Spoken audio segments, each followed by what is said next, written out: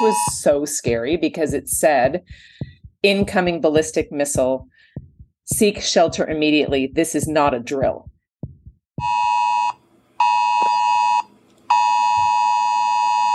That's my mom, Lily, who received this message on her phone on Saturday, January 13th, 2018 at around 8 in the morning. On this day, all Hawaii residents and visitors woke up to a terrifying emergency alert on their cell phones. The Hess family was one of the many Oahu families impacted by this experience. This is not a drill. If you are indoors, stay indoors. If you are outdoors, seek immediate shelter in a building.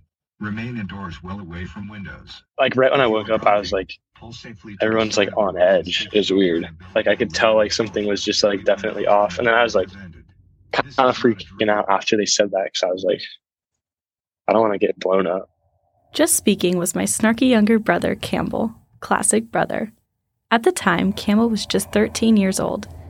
On this particular Sunday morning, he woke up to the sound of his anxious family members, me included, believing that there was a real possibility that these may be our last few minutes on Earth. There had been a lot of stuff going on with Korea, and there had been a lot of discussions that Hawaii was the closest target if they were going to try to shoot a missile. So that's all in our head. It's been in the news. People were sort of, I guess, at the right point mentally to think, holy crap, maybe this is real. Maybe it's real. Yeah, I definitely thought it was real. I mean, I feel like everyone thought it was real. Yeah, I don't know. It was kind of stressful. I definitely was like super scared. And like I thought I would die. But then I like started to think about it more and I was like, okay, would I die? And then as time like kept going on and it started to seem like more like, okay, like maybe this is a mistake. In addition to my mom and brother, I also believed that the alert was real because of the escalating tensions between North Korea and the United States with threats of nuclear weapons.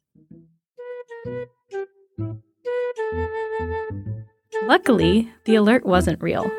It was an accident caused by a Hawaii Emergency Management Agency employee pressing the wrong button during a routine drill. The funniest part about it was most of the stress caused by the mistake could have been avoided if our governor, David Ige, had remembered his Twitter password. Our governor was informed that the missile alert was a mistake just 2 minutes after the message was sent out, but he couldn't access his Twitter and let the public know it was a false alarm for more than 15 minutes. It took 38 minutes and 13 seconds for the alert to be officially retracted.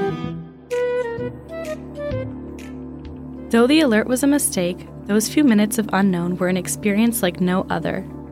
I think given 8 to 20 minutes, that's even worse because then you're just waiting and wondering, but you don't have time to make any sort of contingency plan of getting somewhere or being somewhere safe or, do we have gas masks? Is that what it's going to run? Is that what it's going to come down to? So you're in this weird little sort of no man's land of 8 to 20 minutes, which doesn't give you time to do anything except panic. It's what we all did. And it forced us to grapple with the frightening possibility that our lives might be snuffed out before we could really even process what was going on. But it was funny, like the way how everybody's brain sort of does something different to process being frightened, I guess is what you're doing. You're processing, technically, you could be processing, this is it, like this is the last day I'm going to be alive. Your body doesn't accept it. And I don't know if maybe even if you're crashing in an airplane, if you like until the minute you're dead, you're like, no, this can't be actually happen. There's no way this could actually be happening. So I think that the brain itself doesn't allow that. I think that what your brain does is think there's got to be a mistake. There's no way this is happening. And so then you just start planning like, okay, what do we do next? Though the Hess family all processed this experience differently, one feeling was consistent throughout the whole ordeal. If we were going to die, it would suck, but at least we would all be together. Afterwards, everyone was just like so like in shock from what happened that it seemed like everyone was more like nice and easygoing, just like in general. Everyone was just like shared that common experience, and everyone like thought they're gonna die, and then it makes them think about like what's important to them. For us, it seems like our family was like happy to like be with each other afterwards, This feeling was especially prominent for my mom, Lily, an extreme mama bear who would go to great lengths to protect her children. I remember one time during a run-in with a real bear at Lake Shasta, my mom was the first one to grab pots and pans and scream, "Go away, bear!" But that's a story for another time. I was so happy that we were all together at the house because, yeah, your first instinct is, okay, where are my kids? And that's why we went in and we woke you up because, of course, you were sleeping. We all need to be together when and if this happens. And I don't want to be apart from my children.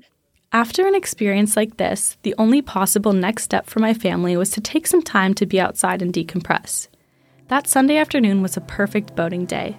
It was one of those rare days when the weather was so beautiful the bay looked like a lake. Sunny with no wind. But just like our morning, our afternoon did not go as planned.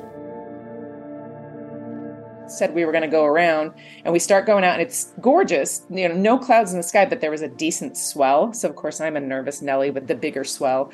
And then, from our house to up the street, a gigantic whale, breached right in the channel.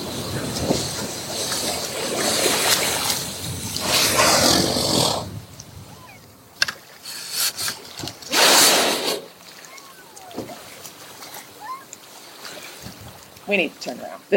We've already almost died once today. Let's not, go all the way around. I had never seen a whale that close before, and I doubt I ever will again. The whale was giant and beautiful, but very well could have breached on top of our boat and caused serious injuries for my family and I. The juxtaposition of the majesticness of the creature and the dangers it could have posed for us was awe-inspiring and served as a reminder of the fleeting nature of life. I think we probably would have turned around anyways, but the whale made it nope, turn around, go back, let's just chill. We don't need to be heroes today. There was no discussion. We were all all right, turn around. That's it. Saturday, January 13th, 2018. It's a day my family and I will never forget for as long as we live. This experience taught me how valuable the presence of loved ones are during times of uncertainty.